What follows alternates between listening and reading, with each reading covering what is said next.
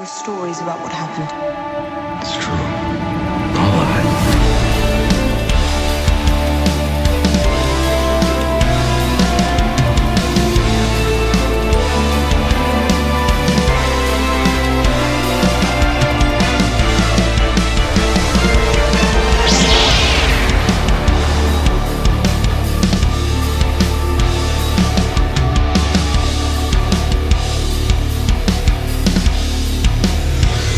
Hey everybody, welcome to this new episode of the Star Wars Canon Podcast, episode 29. I'm so excited to be sitting down and talking Star Wars with you guys, again, our favorite thing in the world. And thank you guys so much for joining me tonight. I've got a hell of a show lined up for this evening. I've got a couple of very good friends on the show with me this week. First off, you guys know him from the War of the Stars podcast. It is Mark Tully. How you doing tonight, Mark?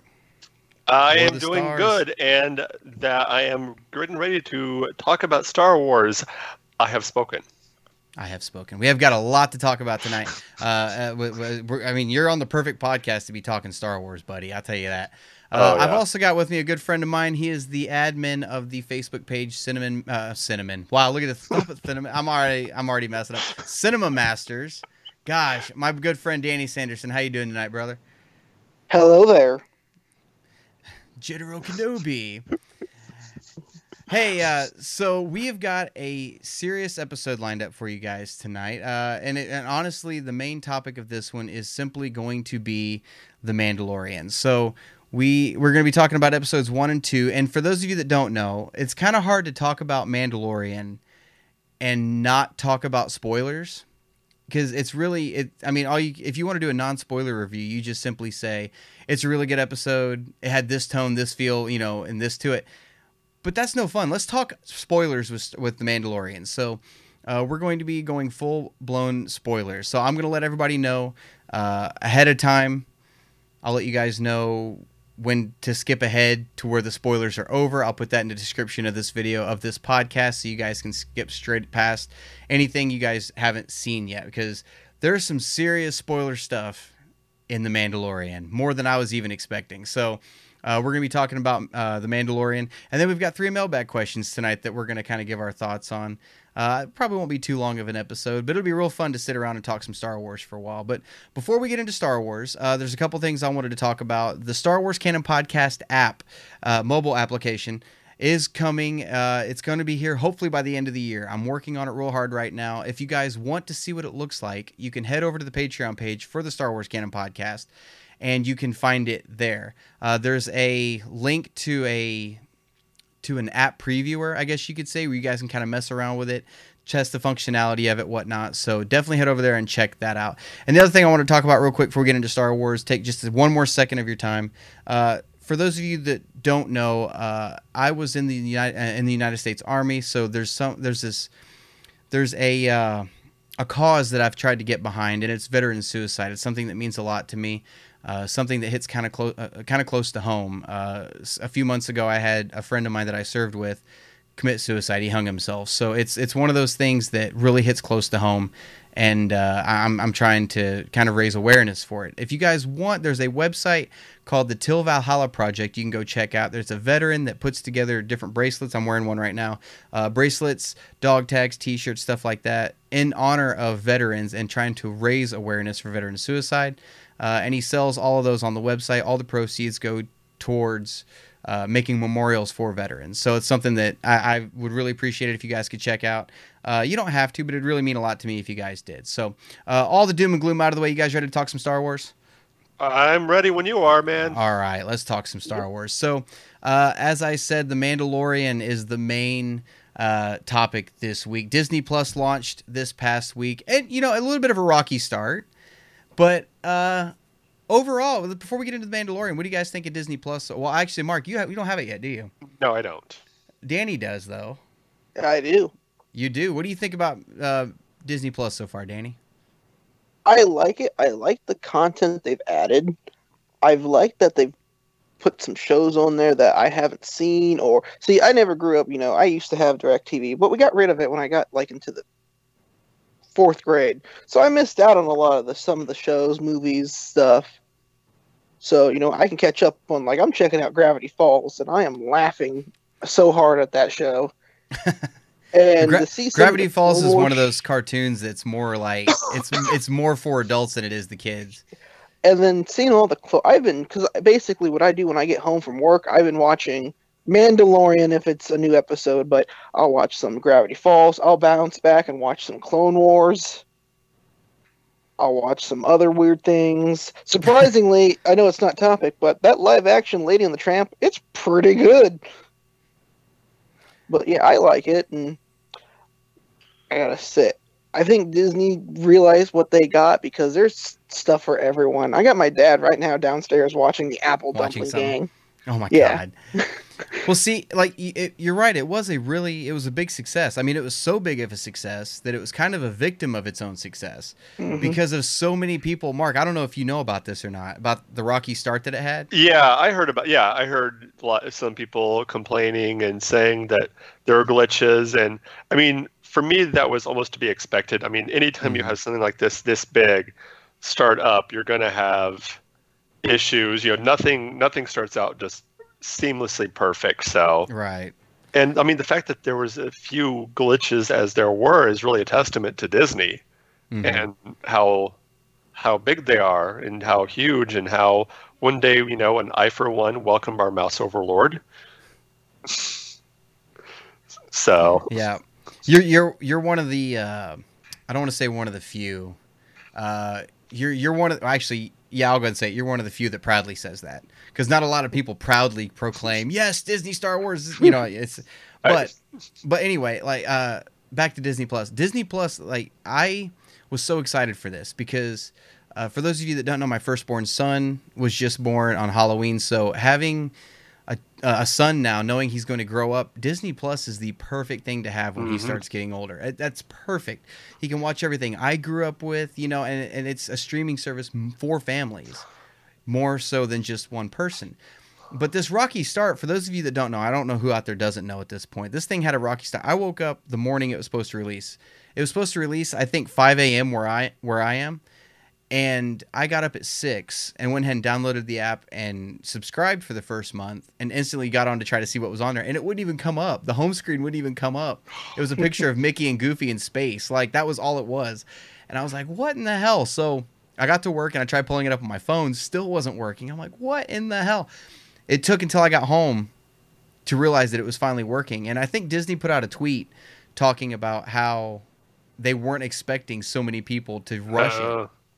And I think they ended up saying that they had 10 million downloads in the first 24 hours. Oh, wow. 10 million downloads in the first 24 hours. And it's insane how many people rush to get on this thing. And one of the biggest things that everybody rushed to this streaming service for is a little indie show they made called The Mandalorian.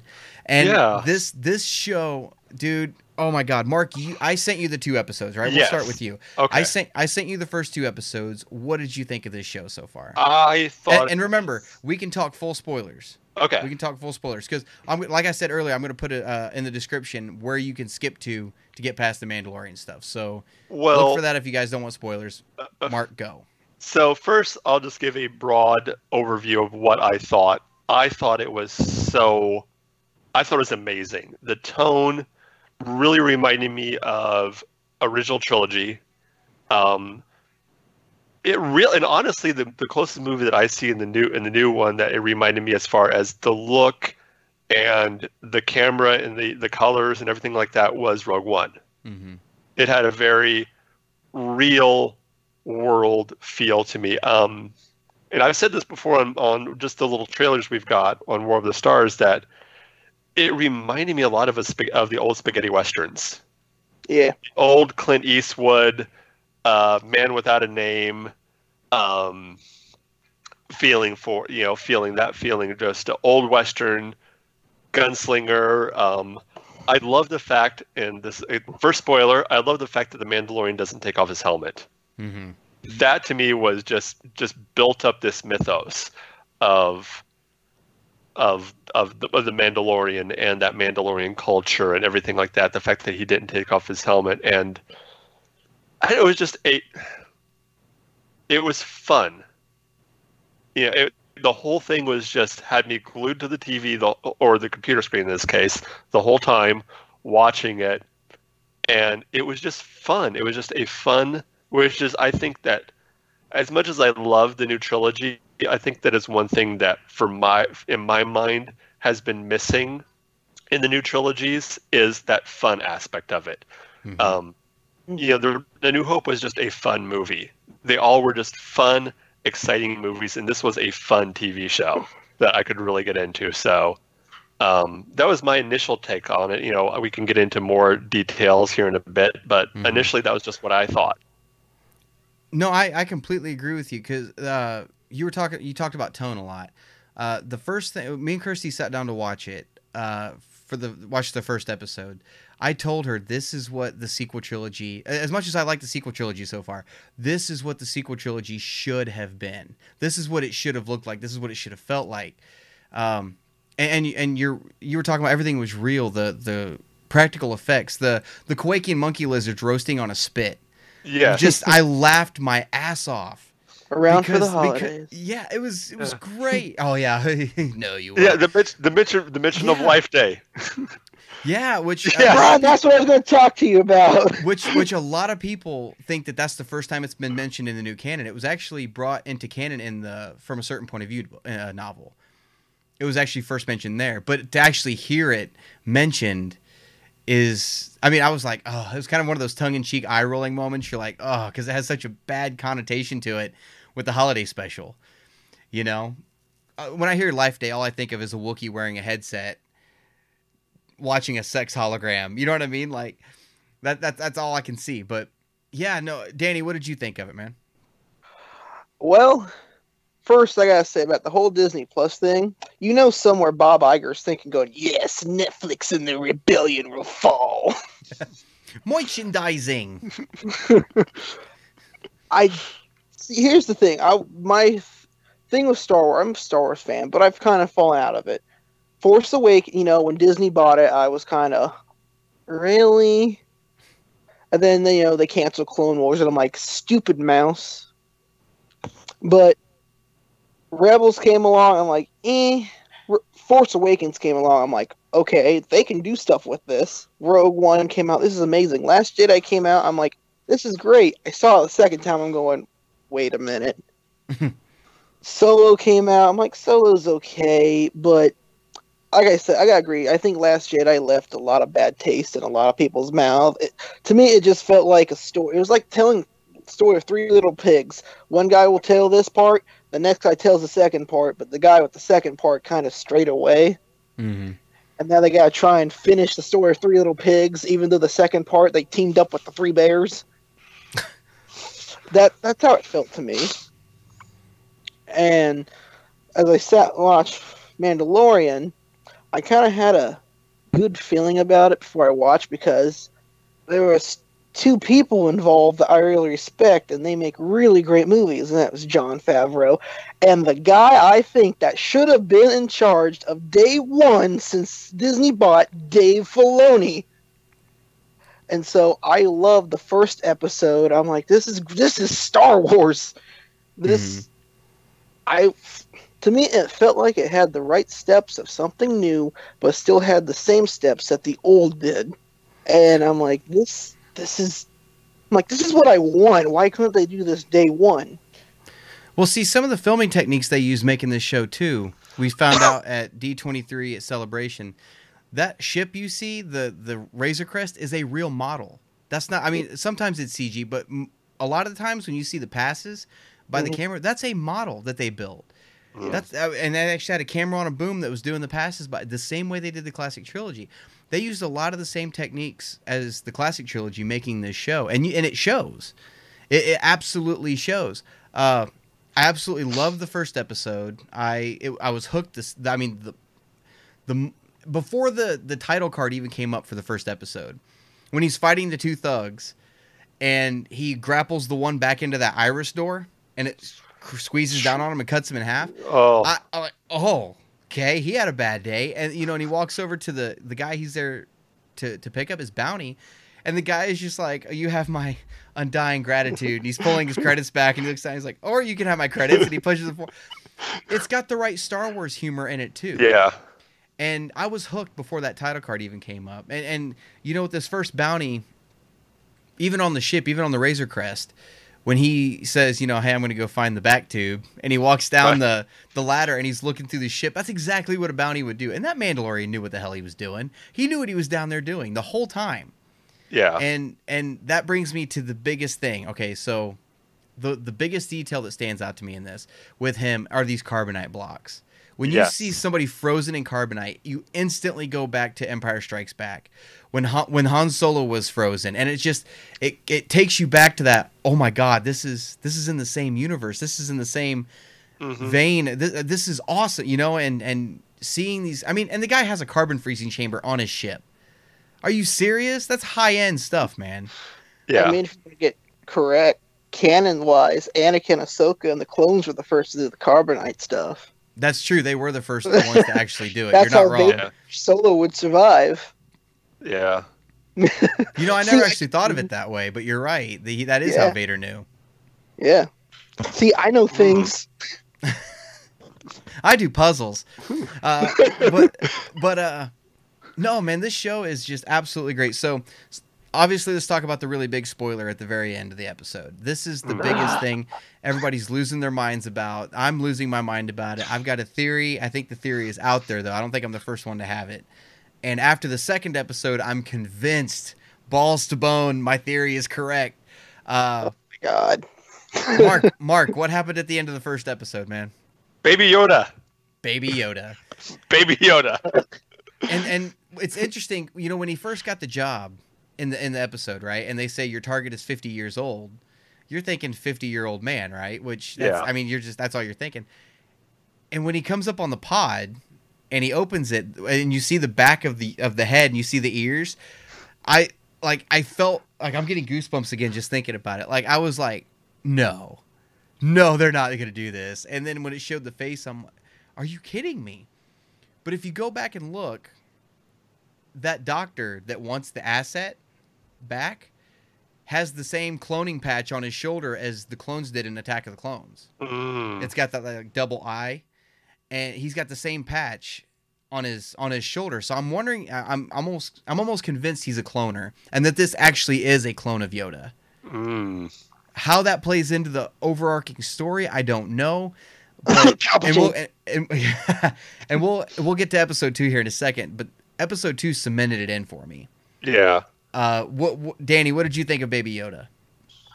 Okay, I'm not gonna sound like Kiss or anything, but before they showed Yoda, and he said, I thought they said it's 50 some years. I instantly knew, because what's the oldest thing in the freaking Star Wars? It's Yoda. I'm like, it's one of his species. Yeah. I didn't mind Yoda because I'm a fan of puppets, stuff like that. I like that, but then instantly I thought, great, now I'm going to see this little thing all over my phone on social media. I'm like, they just unknowingly made Porg 2.0. Well, essentially, yeah. Yeah. I've heard more Gremlin references. Yeah, I thought Gizmo too. Yeah, he thought like a hairless Gizmo. Hairless Gizmo. He's cool. I don't mind it, but I see a thing that reason why I don't care for episode 2 as much as episode 1. Fair enough. See, my thing is with it, I kind of wanted to show see what I like about and this is my problem I have with the Disney. Everything seems to be, to me, for movies and stuff like that, with the exception of Rogue One and Solo, is Jedi in the center of the ring. Something to do with the Force. Someone's discovering powers. And that's why I think Clone Wars kind of work. You get 3 episodes of a Jedi themed, a villain themed, a bounty hunter themed, a background character themed. I'm kind of getting a little tired of a Jedi in the forefront, or somebody's discovering superpower. It's getting a little old to me as a casual viewer. And that's why I kind of hope this whole season isn't going to revolve around Baby Yoda. Well, even if it does, it's not like he's going to be wielding a lightsaber and jumping all over the place. Yeah, we hope not. Oh God, don't do it. Because you're right. We hope not. Because I don't want to see Baby Yoda. But well, and let me just because I don't either, because honestly, if I was to rank my least favorite lightsaber battles, the battle between Yoda and Dooku in episode 2 is my least favorite, because to me that was just all it was is the people of ILM going, "Look what we can do! Look what we can do!" Yeah, Two is my least favorite. Well, see, and that battle too, I feel like that lightsaber battle, just to get off topic here for a second, I don't think that lightsaber battle should have ever happened. No. Because by the time you get to episode 3 and Yoda pulls his lightsaber out against the Emperor, we've seen it. It wasn't, it lost it. Had you not seen Yoda fight Dooku in episode 2, and you'd never seen Yoda with a lightsaber, and then he walks into Chancellor Palpatine's office, or Emperor Palpatine's office, and he's like, you'd be like, like, this shit's going down. Like, I don't think there should have been ever a lightsaber fight with Yoda. These guys are powerful in the Force. It should have just been all out Force. Force powers. Now, I think if it was, Yoda taking on someone, we'll say Grievous, someone who don't have Force, I think Yoda would use his lightsaber then, because he'd be like, I'm not going to showboat my powers around on this. I want to give this being another chance. Yeah. I don't know, but Sidious that's equally matched to Yoda, I think it'd be a powers of the Force all the way. Yeah. Yeah. But let's get into episode 2 of The Mandalorian. So, episode 2 picks up, and we've still got Baby Yoda. He's still trying to take Baby Yoda back to collect his bounty. And some little disgusting creatures pop up and decide to strip the Razor Crest. Jawas. And yes, I was laughing my ass off this entire sequence with him chasing down the Sandcrawler, fighting the Jawas. I laughed so hard. I love how they just explode. Yeah. Oh, just disintegrate. He's like, well, I disintegrated a few of them. But later on in the episode, I was laughing so hard. And you see the one in the scope shooting this way, shooting that way. He has no idea where it's coming from. And then just a cloud of dust. But then when he's fighting, like when he's trying to climb the side of the Sandcrawler, and he gets to the top, and then they're all like, there's like a dozen of them with those little like ray guns, and they hit him, and he just stands there for a second and falls off. I laughed so damn hard. That's so hard. You want to know what that sequence? To me, that's the best part of that episode. I will say episode 2 isn't my favorite. It lost me on some things, but I will say that whole, I can't think of it, Sandcrawler sequence. I thought whoever came up with that was amazing, and certain shots reminded me of Indiana Jones in The Last Crusade when they're fighting the tank. Oh yeah, yes. Especially when they're driving knock him off against the side. Oh, and every Jawa he grabbed and pulled off, and you see him fall. Boom! It kept on going. I was laughing way too hard at this. I love when he's actually in the Sandcrawler and he's hunched down like that. He's like, he doesn't look like. And they hit the bump, and he's like, "King!" and he bounces his head off the. Yeah. Now, bro, because speaking of that episode, that sequence, later that night after watching it, maybe you've heard the story or whatever, but I watched that Mr. Sunday's movies where they do a caravan, and they did a really bad Han Solo comic. Mm-hmm. And basically, Han Solo has a whole fight sequence with a Sandcrawler. Boba Fett is inside the Sandcrawler. He just escaped. And basically, Han leaves Boba in the Sandcrawler, and the Sandcrawler crashes back into the Sarlacc pit. Oh my gosh. Oh my gosh. I'm like, there's no way that these two... Someone had to get this idea from something. None of that is canon, Danny. I want it to be canon. I know, but none of it is. Like, I'm free than... But see, what I'm getting at is the humor, like Star Wars humor. So, one of the problems I think we've had with some of the newer movies, and even with the prequels, is humor in Star Wars. I don't think it's been nailed right. The classic trilogy had just the right touch of humor. You know, like when Leia calls Han the scruffy-looking nerf herder, and Chewie's like, laughing, and Han turns around, laugh it up, fuzzball. Like, that's actually funny. Yeah. That's funny, and it's dry Star Wars humor. That kind of humor works in Star Wars. Not poop jokes, thanks Jar Jar. Not poop jokes, not fart jokes. Not but the kind of, yeah, but the humor... You know what works? Dad jokes. Dad jokes. Yes. Vader dad jokes. Yes, don't choke on your aspirations. Totally works. But that, that's another thing. That's not the first, pun or joke Vader ever made. No. Did they not remember? Apologies accepted, Captain Nita. He's sarcastic as shit. And one of my new co-hosts has mentioned this again about Vader. He's a drama queen. He really is. He's sassy. Okay, listen to this. he purposely turned off his chest plate in Rogue One, the thing that helps him breathe, so he could have a more dramatic entrance into the. He's also the same guy that in Rebels, while using the Force to fly a TIE fighter, while standing on top of it in a windless cave, made his cape dramatically flow in the wind before. Yeah. Vader's a drama queen. He showboats. Yeah, I mean, well, look at Anakin. That's where he gets all of it. But so I'll try spinning. Yeah. Oh You God, think Vader's ever done that's a good spinning? trick. I don't know. Vader's pulled off some cool stuff in the books, though. Yeah. But in the second episode of The Mandalorian, we see this baby Yoda, literally, not figuratively, not metaphorically, literally use the Force to hover a giant Star Wars rhino. Can I just say, I'm glad that The Mandalorian Episode 2 got to give us the ending to The Amazing Spider-Man 2. We got to see a rhino fight. But he used the Force, and and he tried using the Force also at the beginning of the episode when he was trying to heal himself with that little shocker or whatever it was. He kept reaching over trying to grab it, and I'm like, what is this kid doing? And then when he reaches out and uses the Force to actually lift that thing, it sold me. Yeah. It's a clone of Yoda. It sold me on it. I don't know where it came from. I don't know what the point of it is. If you do the math, they said it was 50 years old. That puts it 10 years prior to Phantom Menace. And that's about the same time Anakin was born. Mm. I don't know if the two are related, but it's kind of interesting to kind of put those two together. But he was created 10 years pre-Phantom Menace. What if Anakin what was the point the of wrong him? chosen one? What if that Yoda is really the chosen one? I saw a theory going around also saying that maybe that Yoda was created as kind of the counterbalance to the darkness that Anakin was going. You know what I mean? Yeah. But I don't know why he would have been created when we still have the original Yoda that could have been the counterbalance to it. But unless there's something about this baby Yoda we don't know yet. Yeah.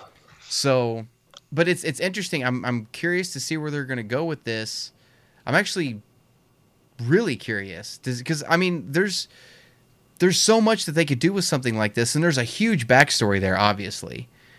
I think what works with Star Wars, not to interrupt. Oh no, you're good. You're good. I think what works on a lot of Star Wars stuff is that mystery for some characters and having to wait for, original fans. They had to wait to see what was under Vader's mask. Mm-hmm. We had I'm a General Grievous fan. I had to wait years and so until they got the Clone Wars that kind of dived a little bit. Some of the novels, a lot of people go, "Where's Snoke? Who's Snoke?" I'm like, give it time. Maybe they may. I will admit it would be nice to have something on Snoke because I'm kind of wondering where did he come from. I have a theory. I think it's just because the way I look at it, that my theory on Snoke is, there are other believers they've showed us of the Force, Jedi. There's the Will. There's I think he's just a different user, a different religion or something. I don't think he's anybody. I literally don't think he's anybody. I think he's absolutely no one. And you know what? We could talk about this for a few minutes. I mean, did you guys kind of get your thoughts out about The Mandalorian? Well, there are a couple things that I wanted to kind of go. Go for it. Get your guys' thoughts on. One is the episode times. I was expecting hour-long shows. So when I came up and the first one says 39 minutes, 30 minutes, half hour, I'm like, oh, okay. Mm-hmm. These are just 30-minute episodes. The other is they never tell what planet they're on. Yeah, they don't, do they? They never say when they go from one planet to the other. They never say what planet they're going to. I never noticed that. You're right. Yeah, and usually they always mention even if they don't show on the crawl, this is Bespin. They say we're going to the Bespin system. Right. We're on Tatooine. Well, like in Rogue One, anytime. The way they did that in Rogue One, the way they named the planets was if you're watching the movies chronologically and you hadn't seen that planet yet, it labeled it, but only if you're watching it chronologically because they labeled Yavin 4, but they didn't label Mustafar. So it was only if you were watching the movies 1, 2, 3, Rogue One, 4 that they labeled the planets if you'd never seen them anymore, like the Ring of Kafrene. Like they were showing, they should have do that in Mandalorian. You're right. I didn't even think about that. I have a theory on that, on the names. I think Lucasfilm sat and watched Civil War and saw the big, bold city titles and were like, we need that. MCU successful, we need their success. We need big, bold letters. Mm-hmm. Well, what about It came out the same year. Yeah. What about the episode links? I mean, do you like the fact that they're shorter episodes, or do you wish that we'd get longer? Oh, I would always wish for an hour-long episode of Mandalorian. Obviously, but I think, look, you have to look at it from Disney's point of view. Mm-hmm. This is a big budget TV show that the only returns they're getting from it are on Disney Plus. Mm. So you have to kind of look at the budget they have versus how much they're going to make on Disney Plus, which we know now is an absorbent amount of money. But episodes for something as big budget like that, I mean, I'm not really surprised they're not longer than that. And honestly, do they need to be longer? I don't think so. I mean, I didn't mind it. It seems like they're not episodes 1 and 2; they're chapters 1 and 2. Yeah. On Disney Plus, they're called chapters 1 and 2. So it's just chapter 1 of a larger story. Don't make a movie 2.5 hours just to make a movie that's 2.5 hours and then figure out what you're going to put in it to fill that 2.5 hour gap. Mm-hmm. You make your movie, and however long it is, that's how long it is. You know what I think would be really, really cool if they did this, if they when this first season's over, and if they decide to release it on DVD, if they label it Book 1 of The Mandalorian. Oh, that'd be cool. And then you have Chapter 1, Chapter 2, Chapter 3. Seasons are books, and then you have the chapters. Yeah, that'd be cool. The other thing, of course, is IG-88. That was IG-11. IG-11. Yeah, that was just that guy, dude. And Danny sent me a picture, and I was thinking about it before he sent it to me, but I'm so glad he sent it. It was a picture of him of IG-11, and it said anytime there's a minor inconvenience. Shall I initiate self-destruct protocols? This is great. I don't mean to interrupt the IG-88, IG-11 talk, but like you said, going back to what you said about the short, to me, chapter 2, get that right, I feel like that could have been condensed and maybe combined with whatever was on chapter 1 or whatever they got planned for. Because the way I look at it was, he's bringing the child back. Oh, some Jawas took his stuff. He's got to get it back. He's got to fight a rhino. I think they could have convinced that is, okay, he's taking the kid back. Those gangs attack him. He's losing from those whatever people were attacking him. Have Yoda save him there. And then he could have left the planet. And see, that's the thing I had with episode 2. I'm like, I feel like episode 2 has some things that I don't know if they're going to have any effect in the future. Well, I try not to judge. If I know how many episodes is this season going to be? Is it like 8 episodes? I think. I'm not sure. I'm not one to try to judge something based off of just the second episode of something. I think that's why a lot of people have problems with Last Jedi, is because it's the very middle of a trilogy and they don't know what's going to happen in the next one. And I think this is one of those things where I'm judging each episode individually, and then once the season comes out, then I can go, oh, that's why they did this and this and this and this. That makes sense. So we don't know what the overall plot is yet. We don't know what the whole plan is yet. I trust Dave Filoni. I trust Jon Favreau. Yeah. Give it to me. Just give me what you got. Let's see what it is, and then I'll judge it based off its own merit. Yeah. But I'm real excited about this season, man. I can't wait. I did hear rumors also that they're going to re-edit each season into a film, like an actual movie, and they could do it. But think about this also. What says we couldn't get a novelization of these seasons? Because it would be the only live action thing we don't have novelizations of. That would be cool. So here's another question for you guys, as far as. And this leads into another. The only, issue I possibly could have with the new movie coming out has to do with fan service. Mm-hmm. Do you guys want to see? Now since we're talking about The Mandalorian, do you want to see other quote unquote famous Mandalorians? Do you want to see Satine? Do you want to see Sabine? In the show? In the show, or mentioned. See, I'm not sure on the fan. See, I'm a big Marvel fan, and I don't mind this little fan service thing. I think that's the thing that Star Wars has had a little is subverting expectations. See, and that was my thing. That was my thing, and I've heard a few people mention this in the last trailer for Rise of Skywalker. Is it seemed like in Last Jedi, they went so far out of their way to not give with the fans what they were expecting. To go, absolutely no fan service, and it seems like at least with this new trailer, is like the pendulum almost swung the other way. With here's all the fan service. Look at all these ships. Look, here's a Clone Wars ship. Look at this. Here's a Trade Federation battleship. How many ships do you want in the shot, JJ? Yes. Oh, yes. Yes. I wouldn't be surprised if somewhere in the background he did a little itty bitty Easter egg. If you notice it, way in the back is the Enterprise.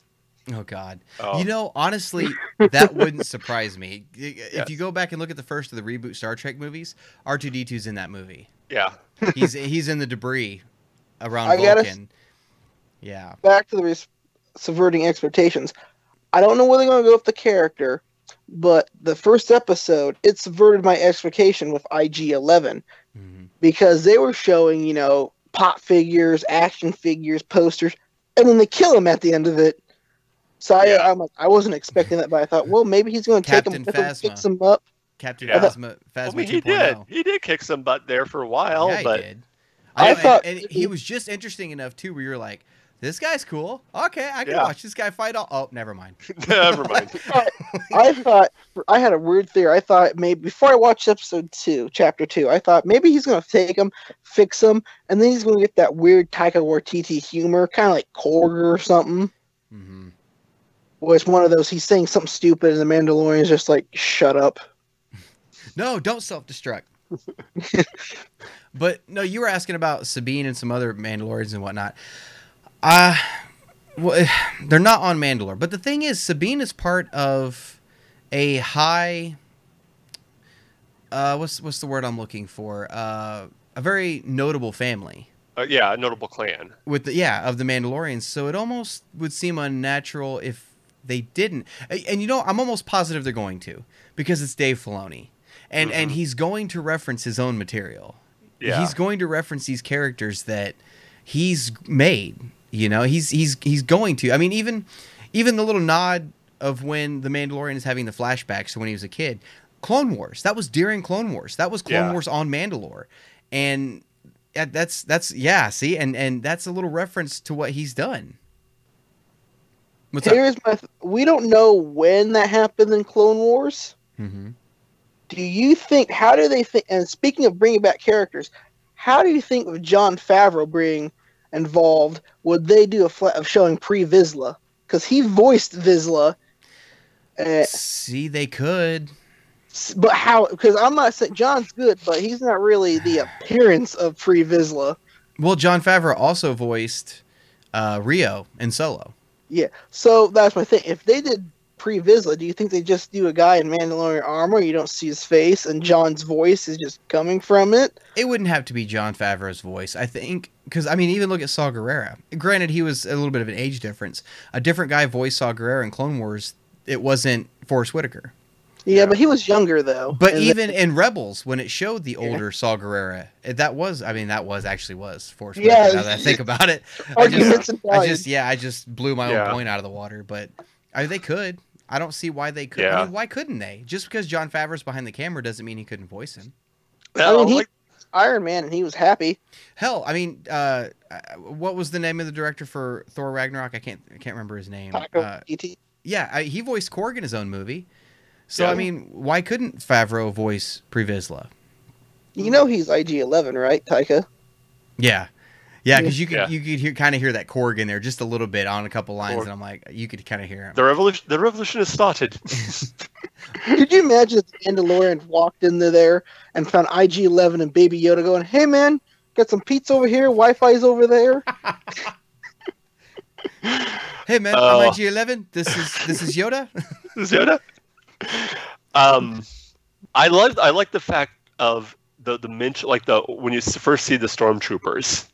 And it reminds you, like yes, this is immediately after Return of the Jedi, but the Empire's still out there. Mm-hmm. It wasn't like the Rebels won the Battle of Endor and the all the Empire just pulled one giant Jar Jar went, Mhm. we say give up.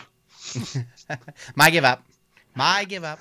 Yeah, no, it's You know, they're still out they're there, still but fighting. yet, you know, there's still this, you know, idea that the Empire's there on their last leg, because when the guy gives them the Imperial credits, he's like, perhaps you haven't heard, the Empire's Yeah, the Empire's Yeah. not around anymore. not I anymore. see. They said this show is 5 years after Return of the Jedi, and I'm trying to think. I'm pretty sure that's after the Battle of Jakku. Is it? I'm pretty sure it's after the Battle of Jakku, which was the literal death of the Empire. Like that was the Empire in its death throes. Yeah. But I'm not entirely. I mean, it could still be 5 years. It could be leading up to the Battle of Jakku. Yeah. But I don't know exactly. Well, and you know the canon better than I do. With the treaty, you know, the Empire was still around, but it was just forced to be in this one little area. Right. So it was given a little bit of territory. Torians like, you stay there and don't, you know, Mm-hmm. Don't Don't be bother nau- us. Just don't be naughty. stay in the corner. Speak- Just go over Speaking of there. Empire, the one thing I see people talking about, what your guys' thoughts on him, is Werner Herzog's character, the client. Interesting. He's very, He very, has, and I'm pretty sure he's Imperial, or Hmm. at least ex-Imperial, former Imperial, or still whatever. I mean, whatever the Empire is at this point, I still think he's part of it. Part of the Remnant.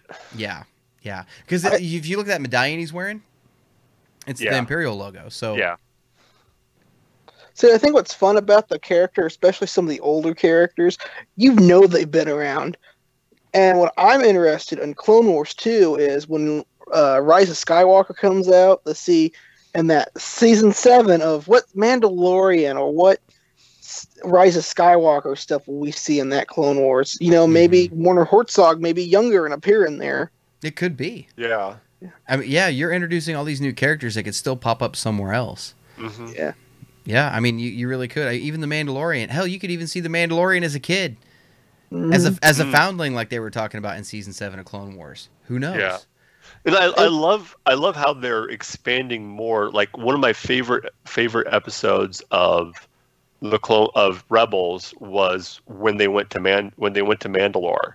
Mhm. And with Sabine and reconnecting with that, and finding out the heritage about the armor and how it's handed down from generation, but it's always augmented to fit Mhm. that the person. So even Yeah.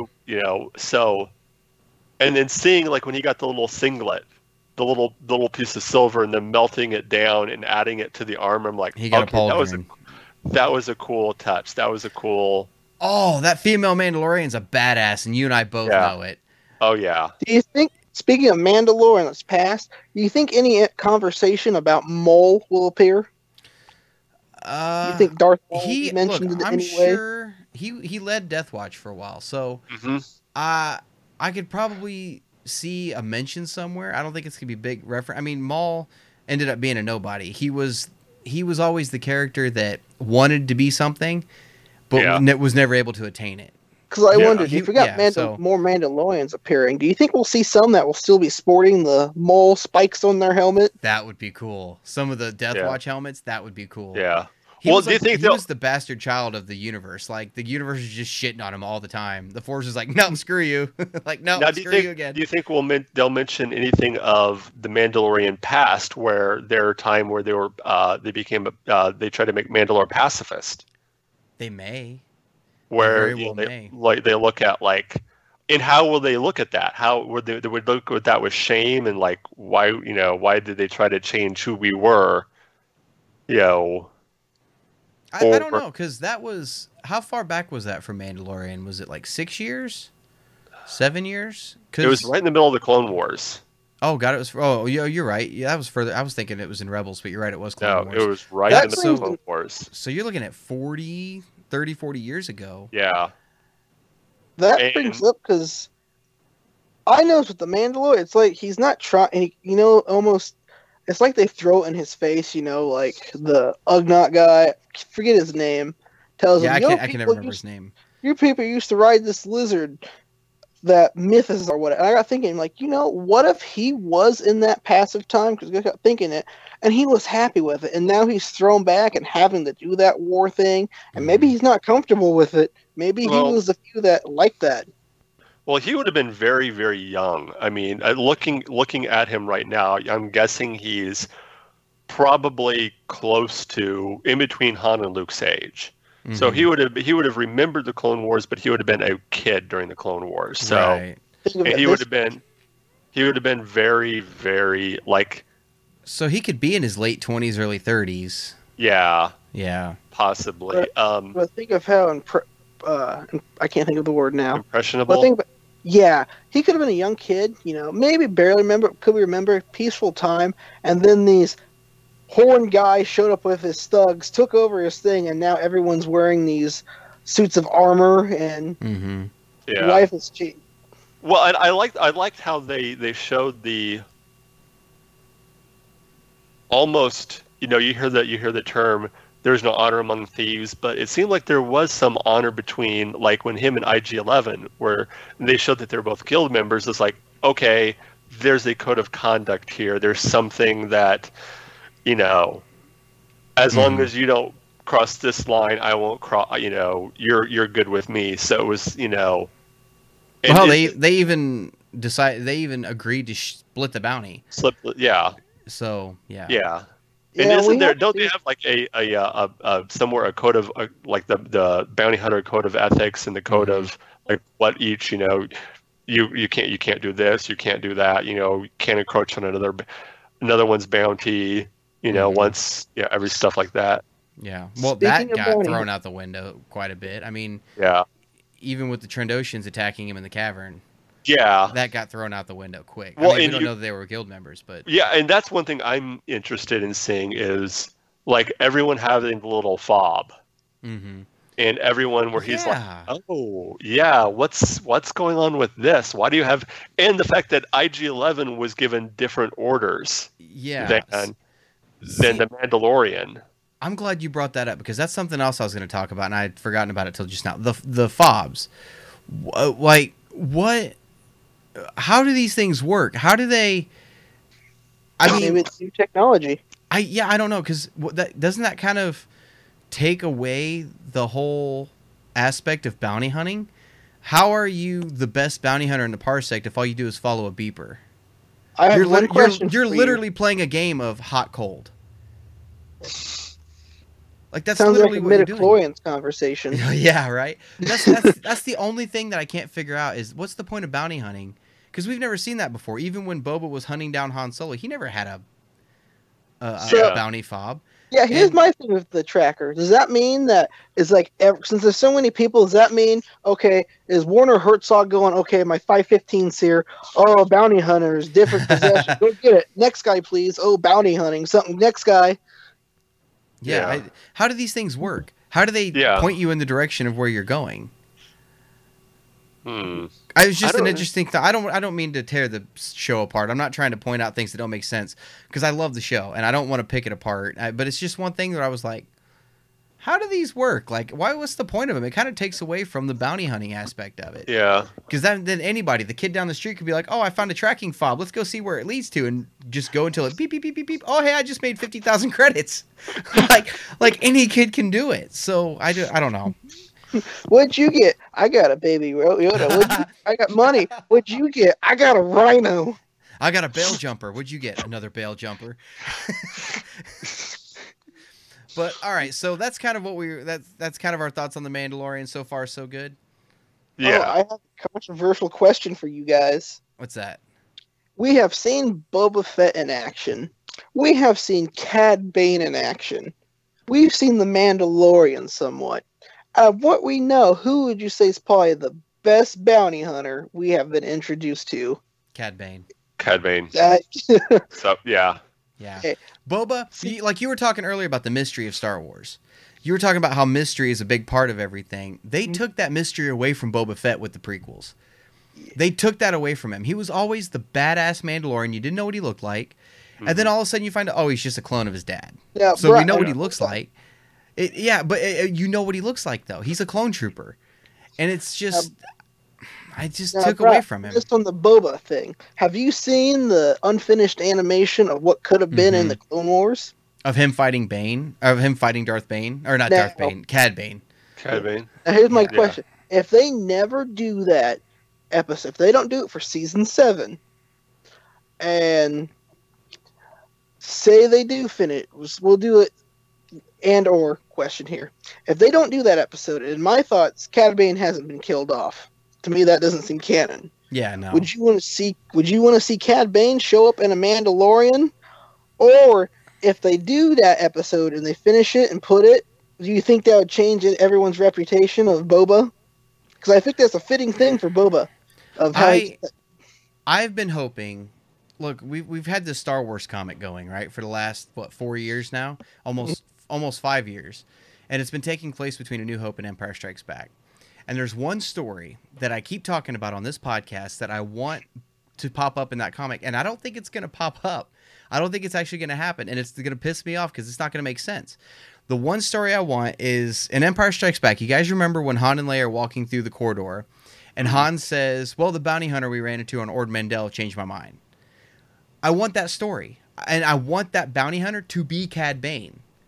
I want that to be the bounty hunter that made Han go, oh, well, shit, time to go face Jabba. like I want that to be him. And so far it hasn't happened. That's the recognition I want Cad Bane to get.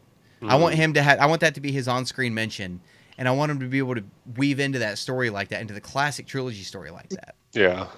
Yeah, there's this idea of, with Boba Fett, of being the most,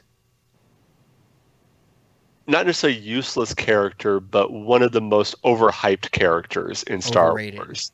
Yeah. Overrated, and I say the same thing. I always say the same thing. He had a total of like 5 lines, one of which was a Wilhelm scream. Yeah. Yeah. And I think, like you said with that episode of the Clone Wars, if they do that, that's a good way to really redeem that character in the eyes of a lot, and show like, okay, this is why he was considered to be such, a cool character. Why people loved him is by having him face down someone like Cad Bane, and maybe not kill Cad Bane, but put him in his place. So that people look at looking forward that it's Boba is the bounty hunter everybody respects instead of fears instead of Cad Bane. See, that's the thing. I think, not me to interrupt, but they always said Boba Fett's the greatest bounty hunter. Maybe because he became the greatest because he took out the greatest. Maybe because he wasn't using a tracking fob. Yeah. Well, I mean, if this tracking fob thing kind of does piss me off the more I think about it. Because if these tracking fobs exist, what's the point of Darth Vader hiring 7 or 8 bounty hunters to find Han Solo? Oh, just hire one of them. Here's the tracking fob. No disintegration. See you in 5 days. Like that's all it would be. You wouldn't have to waste the money on all of them, or the time. So it's just that. I mean, I get it's a plot device. I get it. It's one of those things that they made for the show. I'm not going to dispute it. It's just I feel like it's out of place. But anyway, so all right, so let's get on to some mailbag questions. Let's get away from Mandalorian for a little while, which I think we're going to talk about Mandalorian again here in just a minute. But before we get into the mailbag questions, how do you guys get a question on the Star Wars Canon podcast? You can email it to me at starwarscanonlibrary@gmail.com, or if you're listening on the Anchor app or Anchor.fm, you can send me a voice message there with your question. And you never know, you might be able to hear yourself on next week's episode with your question. So we've got 3 questions picked out for this week, and all 3 questions are really good questions. I can't wait to hear your guys' thoughts on this, Mark and Danny. So let's just jump right into this. Question number 1 this week comes from Lauren Stone, and Lauren says, "Greetings, Brian. Hope all is well.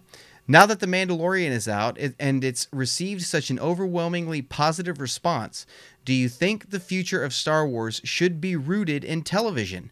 Would love to hear your thoughts. Love the podcast." Mark, what do you think? Do you think maybe Lucasfilm needs to focus more on television at this point? Because keep in mind, we've got the Obi-Wan series coming. We've got the Cassian Andor series coming. And we've got this Mandalorian series that is just apparently off the chain.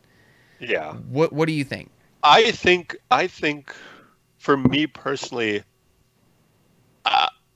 we talked about this a while on the last episode of War of the Stars, this very same topic. And for me, how do I put this? It was one of those things that what happened on the TV could either sink or swim with this, and it swum. It swum like an Olympic swimmer. So to me, I mean, this is, I think, in a long way around. I think that TV should be their focus now. I think that with the success of The Mandalorian, and it looks like it's just going to continue to be a success, that's where they really, not that they should stop making movies, but I think that they need to really focus on the television aspect, on the streaming aspect of it. So, well, see, Danny, you're a big Marvel fan. And this is the same thing that they're doing with the MCU right now. They're focusing more on the streaming aspect of it, and they're doing a few films still, but they're coming out with the Falcon and Winter Soldier, I mean, what other TV shows are there? The What If, Loki. Loki's getting his own show. I mean, all these other shows, they're at WandaVision. They're focusing on all these other shows now. Do you think this is something they should also do with Star Wars? I'm going to say that before I go in about the Star Wars TV show, I think people forget about it. And I'm not saying because I'm a fan of it. People got to remember about these shows. Clone Wars walked so that these other shows could run. Because if Clone Wars would have failed, none of this would have. Because George Lucas probably would have went, "Hey, this isn't going to work."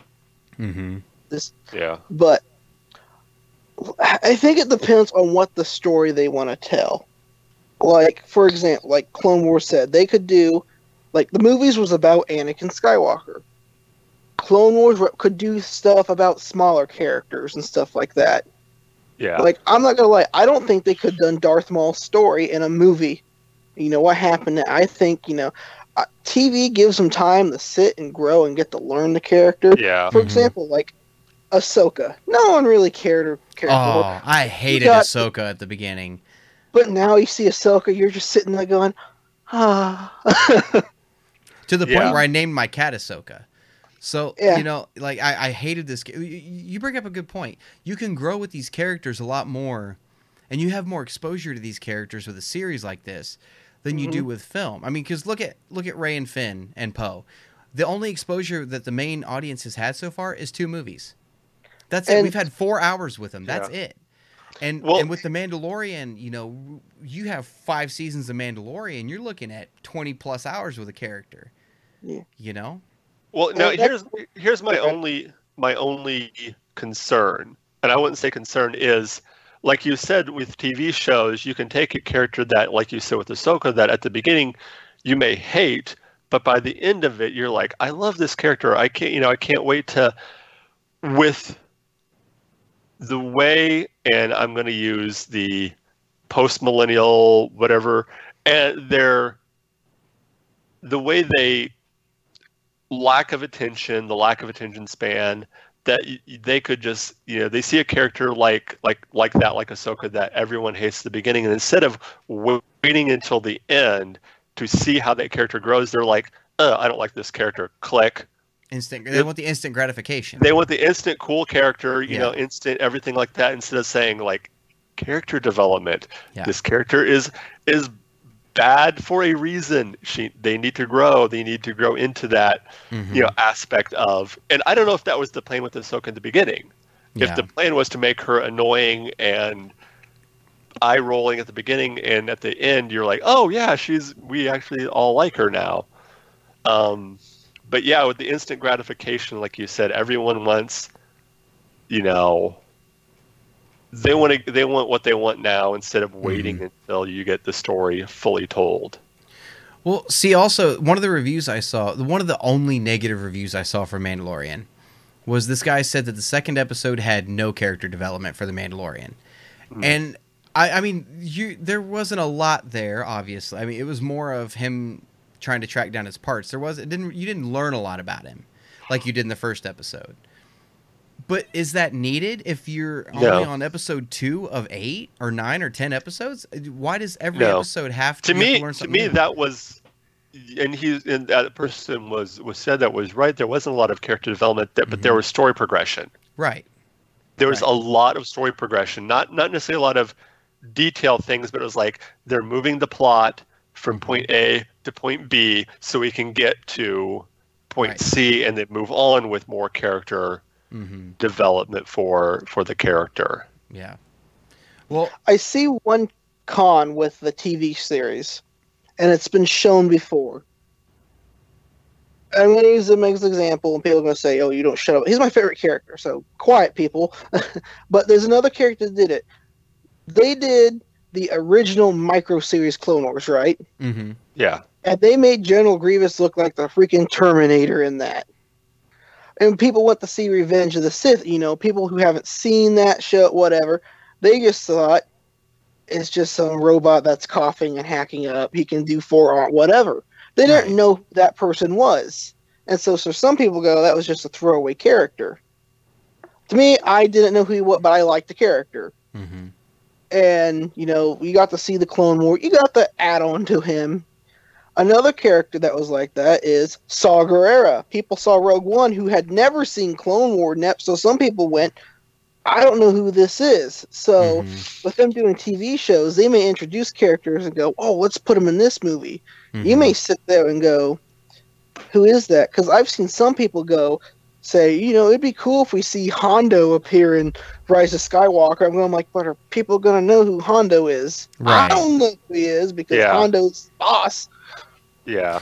Well, see, what you're talking about, some of those Easter eggs, like a great example is the Ghost and Chopper in Rogue One. Yeah. You, me, Mark, like us who watch Rebels, we're like, holy shit, that's the Ghost. Holy shit, that's Chopper. But anybody else, it was just a thing where it was like they didn't know any different. It was even just a background thing. Even the name drop of General Syndulla. Right, yeah. We were like, oh. To the regular movie-going audience, that's just background noise. That's just extra detail that they don't really notice. But for us sweaties, we're like, kind of like the ghost in the trailer for The Rise of Skywalker. How you see the ghost in that trailer, you're like, all of us are like, oh my god, like, and that's the ghost, but everybody else, it's just another one of the 50 million ships. This is something that we we actually talked about this a little bit on last week's episode. Our episode was on the toxic fan base, and we talked about how we as older fans who grew up with the original trilogy and the prequels.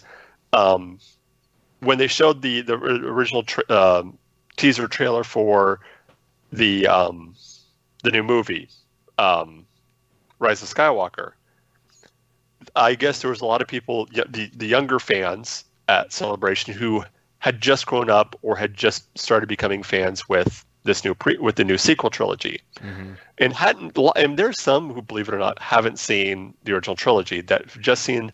So when they see Lando show up, and all us old fans were like, it's Lando, and a lot of these kids were like, well, who's Lando? And it seemed like there were two types of fans there.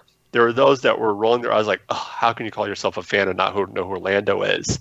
Right. But then there were fans that were, this is where I said that we as older fans, what we need to do as far as being almost like Jedi Master to these young Padawans, saying, okay, here, let me tell you a story. Yeah. Let me tell you who the coolest guy in the galaxy is.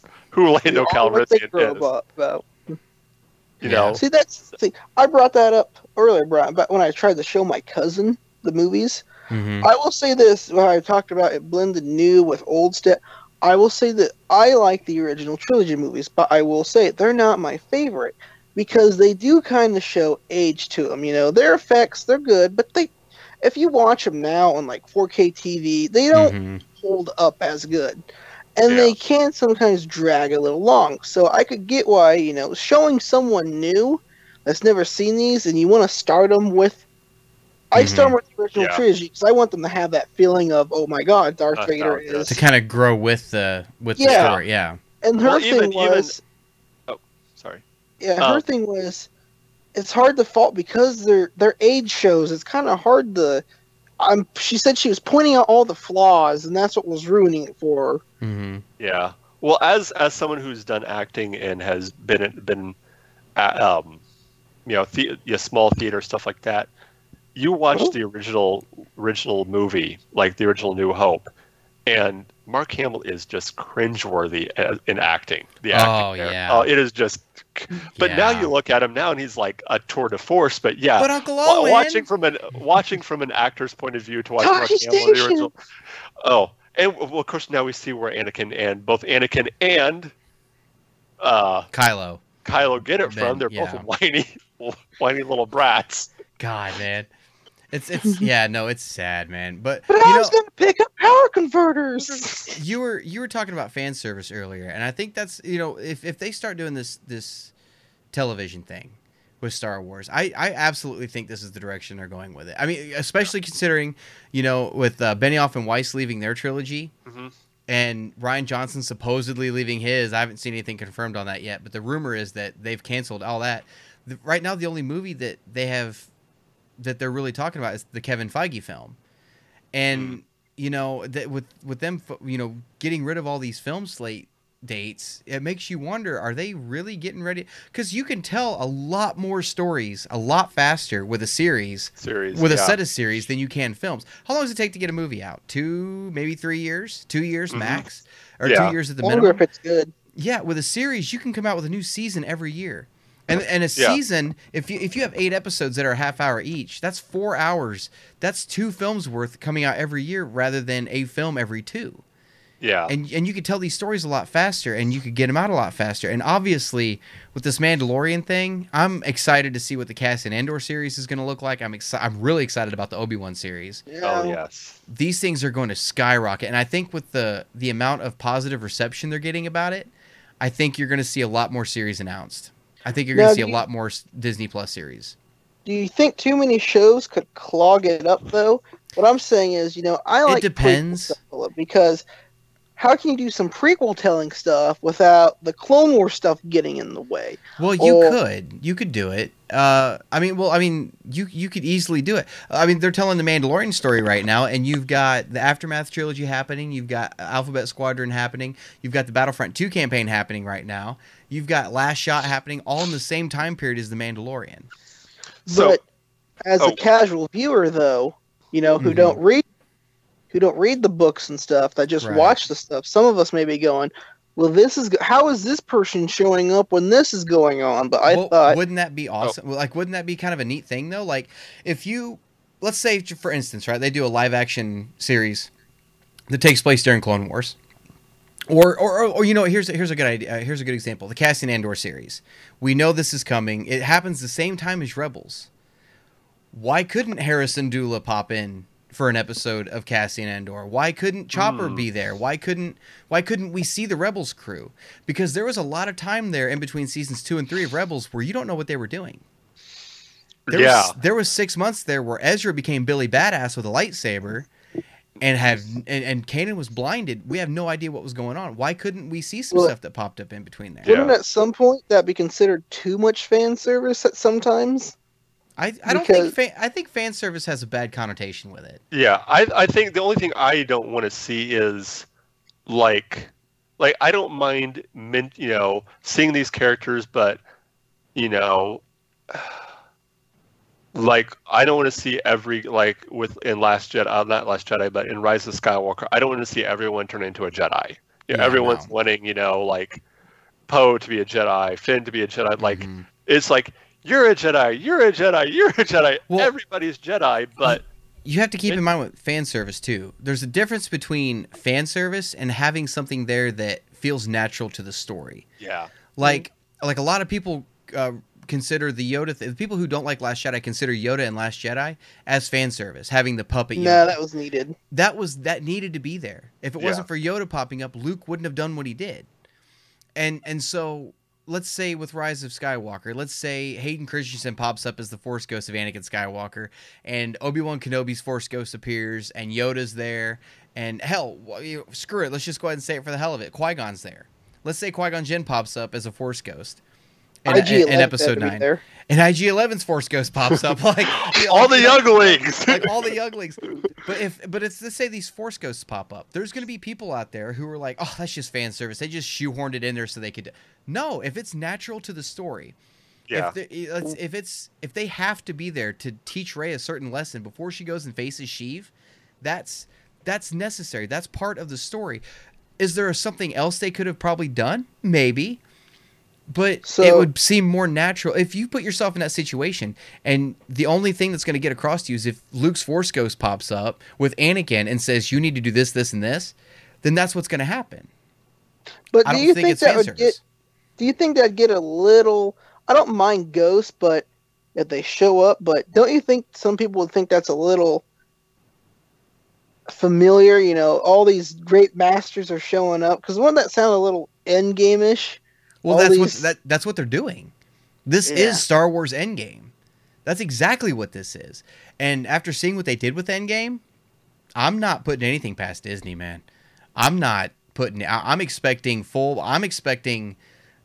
I don't even know what I'm not expecting anything. See, I wouldn't mind if the ending to it is, I'm going to use the Darth Maul versus Obi-Wan, where you expect something big, but it's something kind of small and calm yet satisfying. Mm-hmm. See, I wouldn't mind, you know, how they always make up that when the two are balanced, there's peace or something. If it balances and then there's quiet peace. Yeah, no, it's possible, man. We don't know how it's going to end. We really don't. But once it's over, I mean, this is the end of the Skywalker saga, right? I mean, this is the final Skywalker film. After this, there's no more Skywalker stuff ever. Like this is it.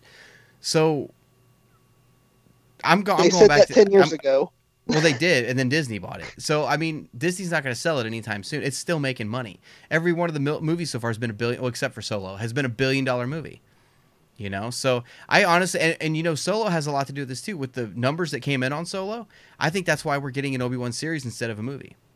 I think the Obi-Wan series was meant to be a movie to begin with, and when they saw the numbers come in for Solo, they went, ooh, might want to back off on these standalone films for a minute. We got Disney Plus coming out. Let's just do a series for that. Because they said Obi-Wan, that Ewan McGregor's been attached for years. And he didn't say anything about it. You know, even before they even came up with the idea of Disney Plus, he was attached to an Obi-Wan project. The one show that I would love to see, and as far as I think it would be a perfect for live action TV to set it between like the same time that The Mandalorian is taking place in Rogue Squadron. Oh, yeah. Oh, do a live action Rogue Squadron with Wedge and you don't even have to have Luke in it. You can have Luke mentioned in there, Right. but you can do a Rogue Squadron TV show. I would, because You could even do Phantom Squadron, that squadron that he put together with what was it in the Aftermath trilogy.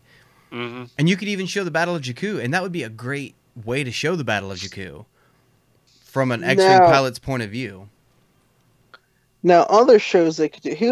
What I like about, I'm bringing Clone Wars. I like Clone Wars. I'm going to lie, I love Clone Wars because of what it could do. But how it would touch upon different genres, like you get horror movie based episodes. You got some drama, action. Hear me out. I'll be an open mind on this. What if they did a little mini run of it, of like a musical in Star Wars? No, Now, hear me out. No, Hear me out. Hear me out how it would work. No.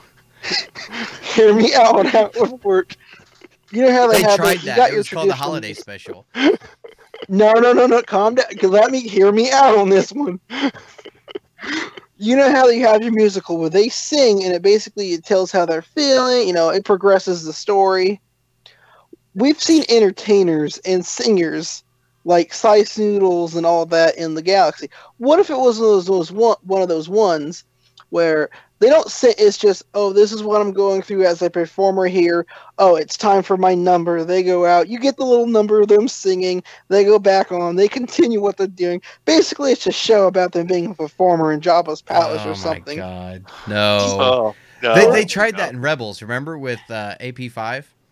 Remember that when he was floating out in space and he started singing like the Disney musical number, and then the ghost comes in and swoops him up, and they tried that, and I was like, no, God, please don't ever do that again. No, you can have musical numbers in Star Wars, like Sice Noodle in Jabba's palace, or the Cantina band playing, or the Cantina band playing in Maz Kanata's castle. That's cool. That's awesome. But no, if I see Rey pop up with a lightsaber and start singing some freaking young love song about Kylo Ren, no, I'm not doing this. You I'm not see doing her it, man. floating her arms in the air, and a bunch of porgs land on her arms, and she's all, oh. my God. No, that will be the day. You know what? I'll tell you this right now.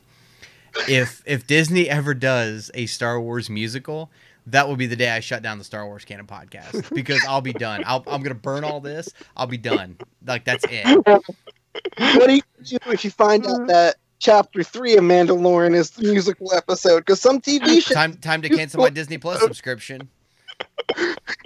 Hey, I will say this about the Star Wars Holiday Special. The best part of that to me is the B. Arthur singing part, because she has to dump that drink down that guy's head, and it's freaking weird. Now, here's an idea that they could do, and they could do it with the Mandalorian, and I think a lot of people may not like it, but I think with the way the Mandalorian is do an episode with no dialogue. Yes. Just he gets his bounty. Like maybe the only dialogue is the beginning where he gets his bounty and he just goes and gets the bounty, and there's no dialogue. It's just him going after the bounty. I'm like, that would be a cool episode. Yeah. Well, like even like that reminds me of Last Jedi, because they did a score only version of Last Jedi where it was only the music, and you watch it, but there was no dialogue. It was or sound effects. It was just the music, and it was awesome. It was absolutely awesome to sit and watch. So yeah, a no dialogue episode would be freaking awesome. I'm not gonna let it my mind, but I want to see a musical episode with Grievous singing. I want to hear that. Oh my god, you can't he tell has me such a lovely singing voice. He would sound like Marge Simpson if she smoked half a pack of cigarettes every hour. Like, all right, so. All right, what's the next question? I was going to just say we need to get on to the next question. So you guys think there's going to be more Star Wars series? Yes. Down the line? Yeah. Fair enough. All right, so let's get on to question number 2. Question number 2 this week comes from Tiffany Harris. And Tiffany says, "Hey, Brian, congrats on your new baby boy. Very excited for you. I listened to every episode of your show, and I can tell you are very passionate about Star Wars. Keep it up." Thank you very much, Tiffany. I appreciate it. My question is, why did Disney alter the Han and Greedo scene again? I was under the impression they couldn't alter anything George Lucas had already done. Was I wrong? Thanks in advance. Thanks for the question, Tiffany. And for those of you that don't know, now that Disney Plus is out, Danny didn't know this. When Disney Plus put on the original trilogy films, there's a small change to A New Hope again, and it's in that infamous Han and Greedo scene. Right? So apparently now it has been altered to where they both shoot at the exact same time now, and Han doesn't do that awkward like 6-inch move to the left. Like they altered it to where they shoot, if you do it frame by frame now, they shoot at the exact same time. A lot of people are kind of upset that this happened. But a lot of people don't realize George Lucas himself did this change for Disney Plus. So that's that. I mean, Mark, I don't know where you stand on the whole Han Greedo shooting first thing. For me, it was always Han shot. There was no first. There's no first exactly. if only one person shot. It was always Han shot. Han shot. That was it.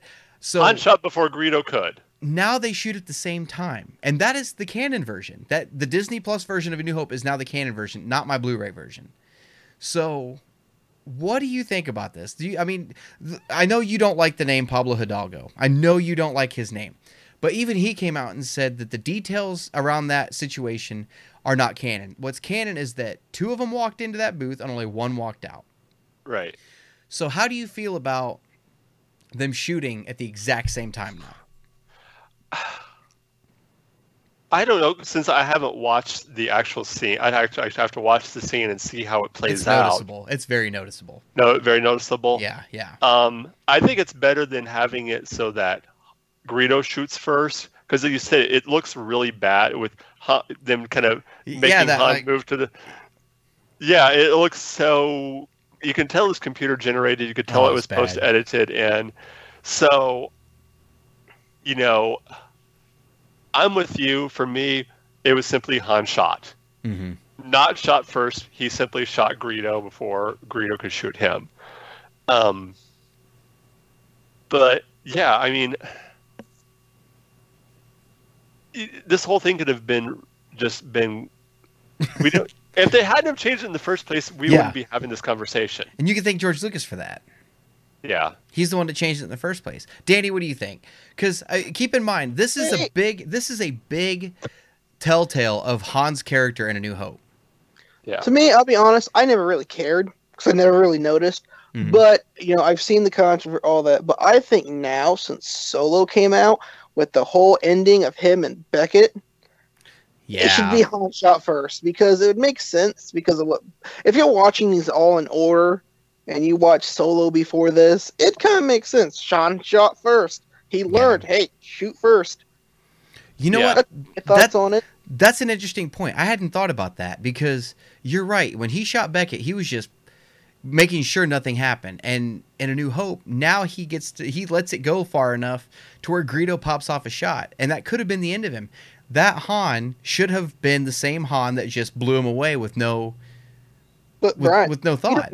We don't know what happened with Han between Solo. That's true too. But he was still a scoundrel. That's what I'm getting at. It kind of affects. It kind of tells a lot about his character, because Han Solo's character, he has his own story arc in this, where he goes from scoundrel to rebellion hero, caring about something bigger than himself. Mm-hmm. I have a theory here. We don't know what we're doing with that character. You guys may know here's my theory as a person. We don't know what happened between Han and Game of Thrones chick. I can't think of her name. Kira. What if there is a situation where he had a confrontation with her and he thought she was going to back, and he drawled first, shot her, and here she was really not going to do anything bad, and he killed her. Possible. And he now has a second thought of being the one shooting first. See, that's possible. Yeah, I haven't thought about that. I mean, but still, with what we have right now, you would think it would be a little bit consistent. And honestly, it was more consistent with the original theatrical version of him just, and that was it. Yeah. So at least we got Han shot first in Solo. At least we got that. But but you're right. I hadn't thought about that whole scene with Beckett where he learned, because remember he told him people are predictable, and when he shot him, he's like, "You were right. I was going to shoot you. I was going to kill you, kid, and you made the right move." And I think I think Han should have just blew Greedo. I think he shouldn't even got in the booth with him. As soon as Greedo put that gun up to him, I think that should have been it. But it's interesting. What do you guys think about George Lucas coming in to change it though? Because he's the one that altered this. You know, I love George, obviously, but at the same time, I mean, people talk about, all the things, all the complaints with the sequels. We saw what happened with episode 1 and 2, the prequels, when George has a free hand, when George doesn't have people saying, yeah, hey, maybe, when he's just surrounded by yes men. When there's people not there to body check him. Yeah. I think George had his idea. He just didn't know how to execute them well. But I noticed with episode 3, you could tell that's the one he was in charge and the one story he really wanted to tell. Mm-hmm. Yeah, so basically almost like he was using episode 1 and 2 just to get to episode 3. Yeah. Right. Like it was just... Like he had the part. See, I would not disagree with that. I wouldn't disagree. And especially when you get to the interesting part of episode 3. When you get to that last half, that's when it really... That's perfect Star Wars telling, in my opinion. Oh, yeah. And I'm not a huge fan of the prequels, but that last half of 3 was like, yes, that's Star Wars. Yeah. And I think Danny's onto something. I think 1 and 2 and that first half of 3 were just gear up to get to the... It's like you ever write a book and you get to that part where you're just like, I don't want to write. I have to do it to get to the part I want. I think that's what George was at. He's like, I'm at the part I really am not into, but I have to tell it. Mm-hmm. Yeah. And I mean, but still at the same time, he still didn't have like Harrison Ford saying, you can write this crap, George, but you can't say it. Yeah. These were young actors that were just like, okay, sure, this is my line. Yeah. Sure, I don't like sand. Okay. Well, also, by the time you got to the prequels, also, because George didn't direct all 3 of the classics. He directed the first one. Yeah. And that was it. And then somebody else directed the next 2. But with the prequels, the thing is, it was a different time also, because you've got these actors coming in and these production crews coming in. And to them, on the classic trilogy, this guy's name is George Lucas. He's the director. He came up with the idea. Screw him. He doesn't know what he's doing. When you fast forward to the 90s and we're making the prequels, everybody's like, oh my God, this is George fucking Lucas. Like, oh my God, like everybody worships George Lucas at this point, where this guy made Star Wars. Oh my God. Yes, sir. Yes, we can definitely do that. Yes, sir. Absolutely. Yeah, Yes, I don't like sand. Yeah. I don't like sand. Yeah, I don't like sand either. That's a great line. I think with bring in talking about Marvel, I think what Marvel works is they have one person overseeing it, but they let everyone do their thing, you know, and they can go. And the one guy can go, "Hey, you're getting a little out of line. Draw back a little bit." Mhm. And I think that's where Star Wars goes off. You know, like I'm not gonna lie, when they got rid of the Phil Lord and all them, Yeah. so I thought, you know, maybe the solo improvising thing probably would have worked a little better. Mm. You know, it'd be well, like I said, we'll never know that. Right. Yeah, we won't. Yeah. You know, Yeah. Rogue One was like a war movie Yeah. more than, you know. Well, see what And- happened with Rogue One also. They were allowed to kind of go off and do their own thing. And then when Disney started, I mean, when they started looking at the final product, they're like, oh, crap, we have to reshoot like 80% of this now. And then that's when they stepped in and was like, no, you got to do this, this, this, and this. And then with Solo, they were like, no, you're not sticking to this. You're gone. Bye. And then they hired somebody who actually would do it. Same thing with the Boba Fett movie we were supposed to get. Yeah.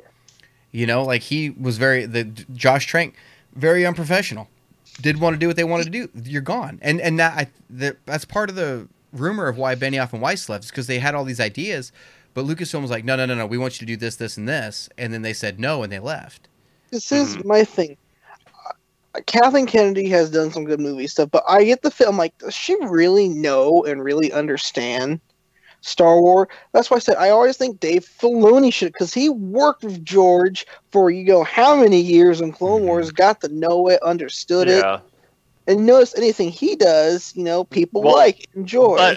But at the same time, though, Kathleen Kennedy has been with George for even longer. Oh, yeah. She Kathleen was on the Kennedy original has been- Indiana Jones movie. She was on E.T. Like, she has been there since the beginning. Yeah. She's been with George since the beginning. She worked on Empire. Like, it was so far Yeah. back. She goes way farther back than But Filoni. the thing with Dave Filoni, though, is you've got with Marvel, right? I know we keep comparing Marvel, but it's a great comparison. They're both owned by the same company, and they're both the same kind of franchise. It's just one's being run differently than the other. With Marvel, you've got Kevin Feige in charge of the overall thing. This is the story we're telling. You tell this bit, this bit, this bit, this bit, this bit on, and then that's our end game all the way down there. And we're going to slowly get to that. You need somebody like that with Star Wars, and we don't have anybody like that. And I think Danny's right. Dave Filoni is the man to do it.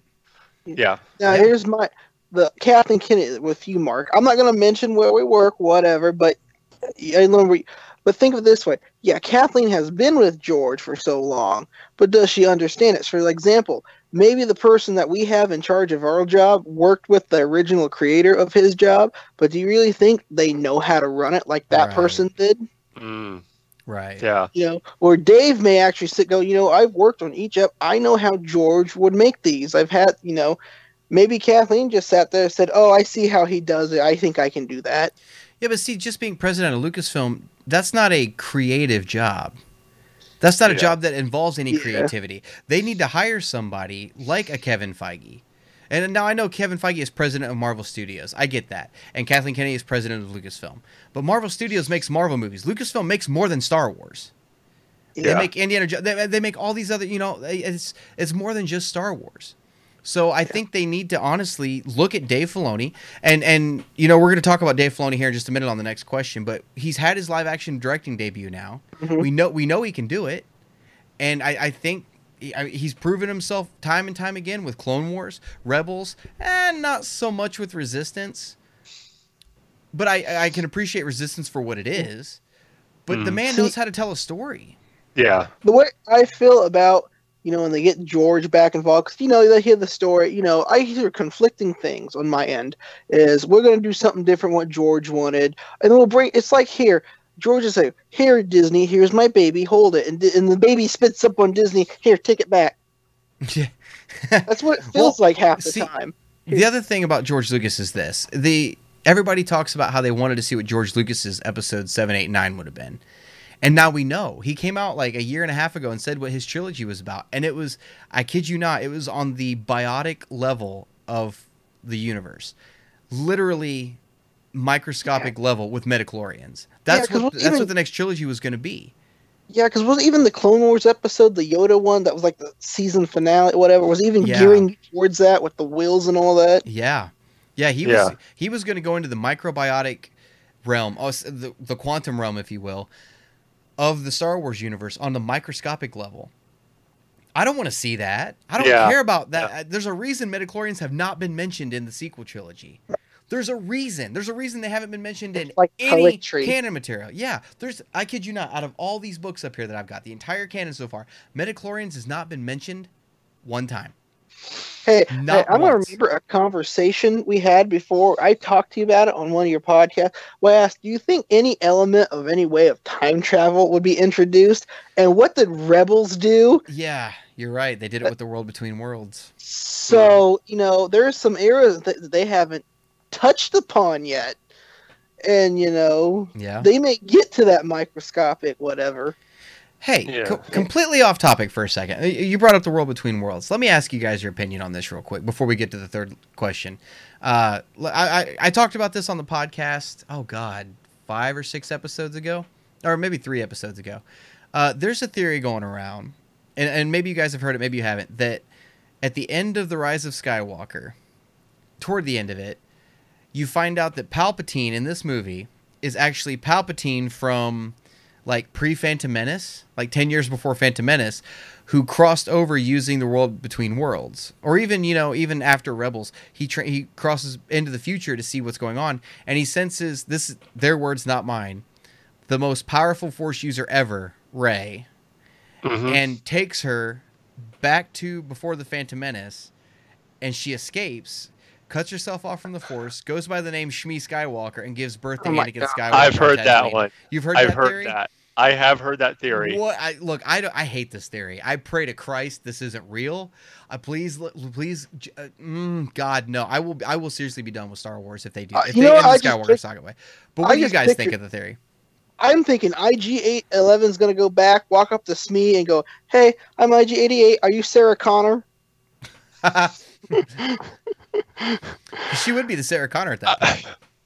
I don't mind, I've heard with time. I have heard that theory, and yeah, I know it's bad. I know. I know it's like I heard someone doing the whole thing about that. I'm just like, Yeah, no. eh? Please, God, Yeah, no. no. Because then the theory also went on to say that Rey and Kylo hook up, and that's how she gets. And that's how she gets with that. I'm with Mark, and that's how she gets pregnant with Anakin. Sorry. And then when Anakin's born, he's actually his own great grandfather. Because of the circle back around, and Rey's just in this infinite time loop over and over and over again. Oh, Please, I just God, have the no. old I just have the old Mississippi country of the music song galaxy. going up my head. I'm my own grandpa. Yeah, I'm exactly. like, So it's You know what God. that makes me think of? That makes me think of that Family Guy Star Wars. I'm from Arnold. We are the Mississippi of the galaxy. Right. I just wanted your guys' opinion on that because Hey, I got that mailbag question a while back and I wasn't sure how to actually handle it. I think, and this is going to cause some controversy. Someone's going to hate me for it. You guys might.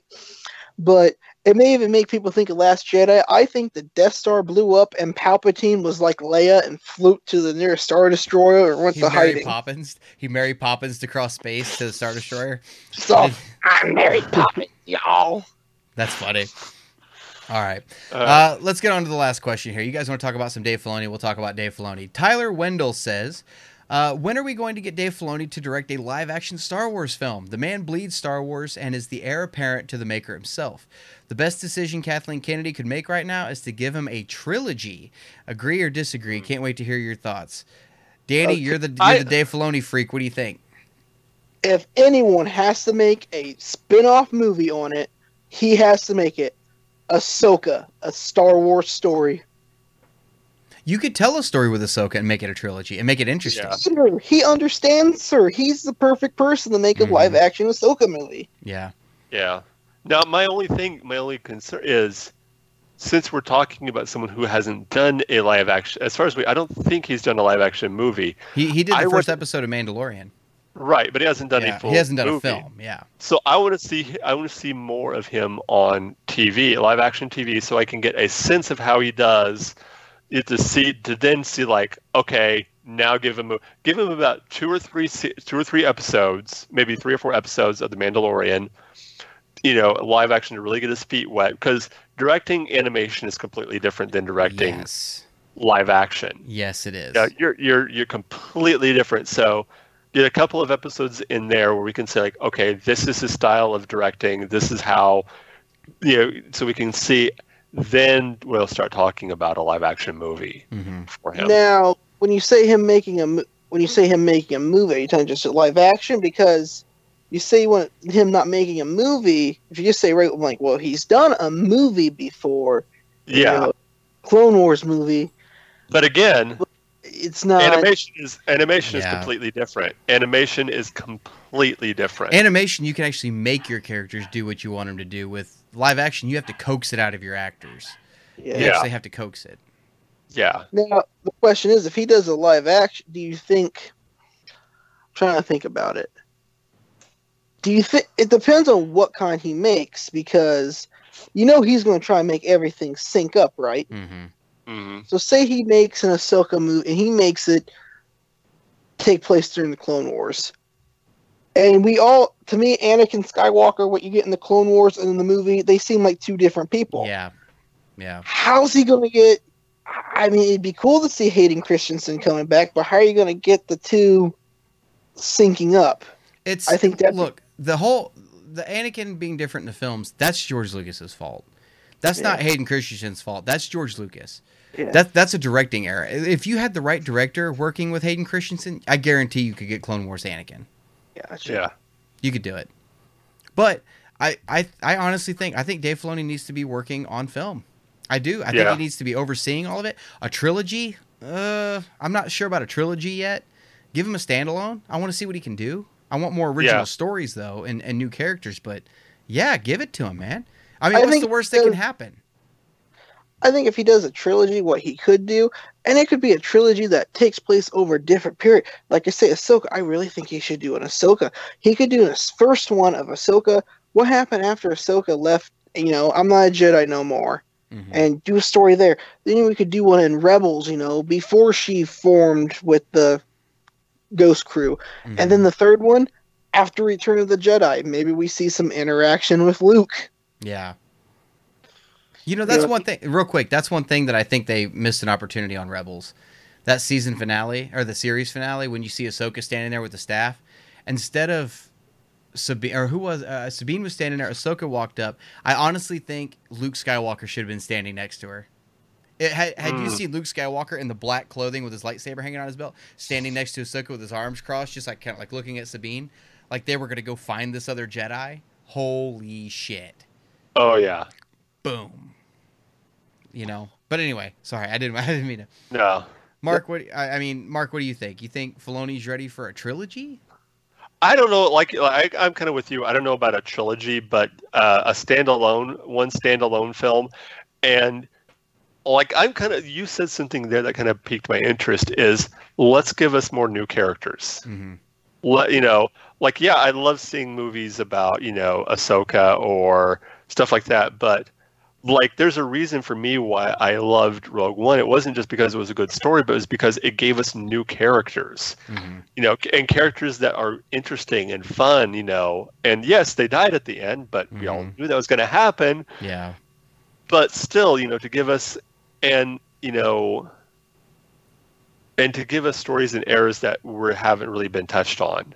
So like we've touched on, we've hit the Clone Wars, we've hit, the Rebellion era, all these different eras. Let's do Old Republic. Mm-hmm. Let's do that period between, with the novels that they're writing, the comics and the novels that they're writing, between Empire and Jedi, or between, that period,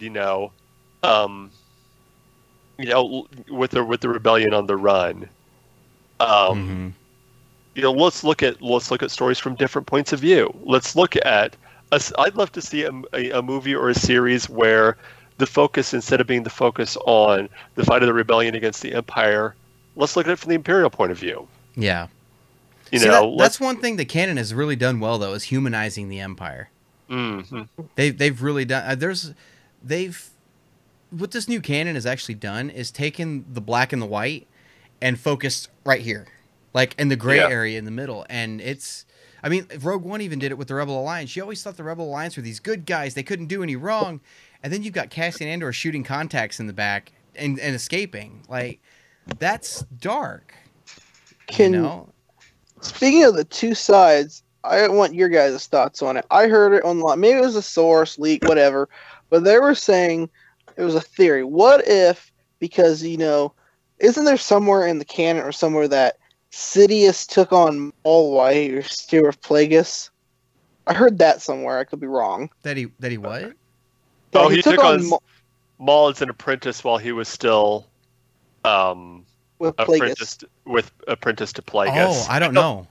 I know that was in the old canon. Mm-hmm. In the old EU, that was because Yeah. he actually, in the old EU, he actually killed Plagueis shortly after by episode 3. In episode 3, in the old canon, because he got him. They were at a party. No, I think it was episode 1. It was episode 1. They were at a party, and he got Plagueis drunk and killed him while he was drunk. Wait. So I'm a canon junkie. I haven't hardly read any of the EU. Darth Plagueis died during episode 1 in the episode old EU. 1 or 2. He was Really? alive. Yes, he was still alive because he in the old canon he wanted a different name, obviously outside of his, and the story goes is that they were at some party. And it might have even been episode 3. It might have been at the same. I think it was. Now think about it. It was episode 3. He didn't die until episode 3. What? He was at the big when Palpatine became Chancellor, and he's talking to Anakin at the whatever that big The opera house. opera. That's when he killed him. It was after that he went back to his apartment. And Plagueis was there, and they were doing something. He got Plagueis basically blackout drunk and killed him. So he told Anakin about it before he did it. He told Anakin about. Oh my god! I'd have to go back and remember, but it was Plagueis was still alive during the prequels, That's at crazy. least through episode 2. See, I never knew that. Yeah. I never knew that. I always thought I always thought he had killed Plagueis before episode 1. That's really interesting because I'm working on rebuilding my EU collection, and I've almost got all of the old pre-Phantom Menace stuff. And Plagueis is the only one I'm missing. But I've got all the Old Republic stuff that I'm trying to kind of go through again. And the only reason I'm going through it is to kind of find the comparisons between canon and the EU, see what they're bringing in and stuff. And by the time I read the EU, I can get to an ending point where I can be like, oh, well, read all that. So I'm trying to build it back up. But I didn't know that about Plagueis. That's interesting. I'm glad you said that. Well, I hate to say, but I am running low on battery power, so I'm going to have to. No problem. Let's go ahead and wrap this up. Hey, real quick before we wrap up, Mark, where can everybody find you at, bud? All right. Well, you can find me each and every week on War of the Stars, a Star Wars podcast, where we are right now actually preparing for one of our biggest, most ambitious episodes we've ever done, our year-end show. We are going to be doing the Trial of Darth Vader. Ooh. And we have, hopefully, everything works out right. We actually have a special guest that will be appearing, C. Andrew Nelson, who did the voice of Vader for a lot of the games, and also played Vader for anytime you've seen the old commercials from the prequel trilogy series with Vader. That was C. Andrew Nelson. Cool. He has been in the Vader costume more than any other person in Luke, the official Vader costume more than any other person. And we've already done an interview with him, and he has agreed to come back and reprise his role as Darth Vader. So, but you can find us, just look for on anchor.fm, look under Realm of the Mist podcast. You can find us there. War of the Stars on Facebook. You can find me on Twitter at JohnMarkTolly1 because I'm, of course, the number one John Mark Tolley on Twitter, and on Facebook at Mark Tolley. So, right on. That I'm gonna have to tune in for that episode because that sounds cool as shit. Danny, why don't you tell us about the podcast you're thinking about launching out? I know you were talking about wanting to launch one. Well, first I gotta say, Mark, it was really nice to meet you. It was great to hear your side of things, and get to hear some other things. And nice to know that you're not too far away from where I'm at. Yeah, I've watched Brian, your podcast, and I've heard other people talk, and I thought, I might try and get into it. It's nothing too set in stone. Still trying to work out the bugs, figure it out. But I'm hoping to get one. I got an account set up on Anchor, trying it. It's going to be called Daniel Plus, and what that's going to be is I'm going to be watching some Disney Plus stuff. I'm going to review my thoughts on it. Mandalorian may be part of that. Some weird movies I've never seen. Classic movies. I may even talk about some other nerdy things, what's going on live. I'm a big Funko fan. I may talk about that collecting. One thing I want to try and do, and we talked a little about on here, is storytelling. I've always wanted to sit and write a story, but I get that writer's block, whatever. Well, I figured, hey, on this podcast, I could just tell the story I want to tell. Mm-hmm. And that's what I'm hoping to bring. It'll be called Daniel Plus. When it's going to happen, I don't know, but I'm working out the bugs, and I'm glad I got you two to ask questions on how to work this podcast. And I really enjoy guest starring and talking about stuff on these podcasts, which makes me want to get onto it. And Yeah, like man. Brian said before, I got a Facebook group called Cinema Masters. I'm hardly on it. I've been busy, but when I get on there, I make sure I'm putting something good. So if you guys want to check it out, You'll see some other movie-related things on there. Fair enough. Cool. Well, guys, that'll do it for this episode. Thank you very much for tuning in this week. I sure appreciate it. If you're new to the podcast and you like what you hear, be sure to give me a follow on whatever app or site you're listening in on. Check out the YouTube channel for upcoming reviews, interviews, and reaction videos, as well as the Facebook page to stay up to date on what's going on with the Star Wars Canon podcast. Richard J. and Nick Albers are doing a great job running that over there. Be sure to check out the Patreon account as well if you'd like to help support the Canon podcast. If you'd like to get a question on the podcast, you can send it into StarWarsCanonLibrary@gmail.com, or you can or if you have the Anchor app, you can record a message that way and send it to me. All those links can be found in the description of this episode. So like I said, thank you so much for tuning in, and as always, may the Force be with you. Always.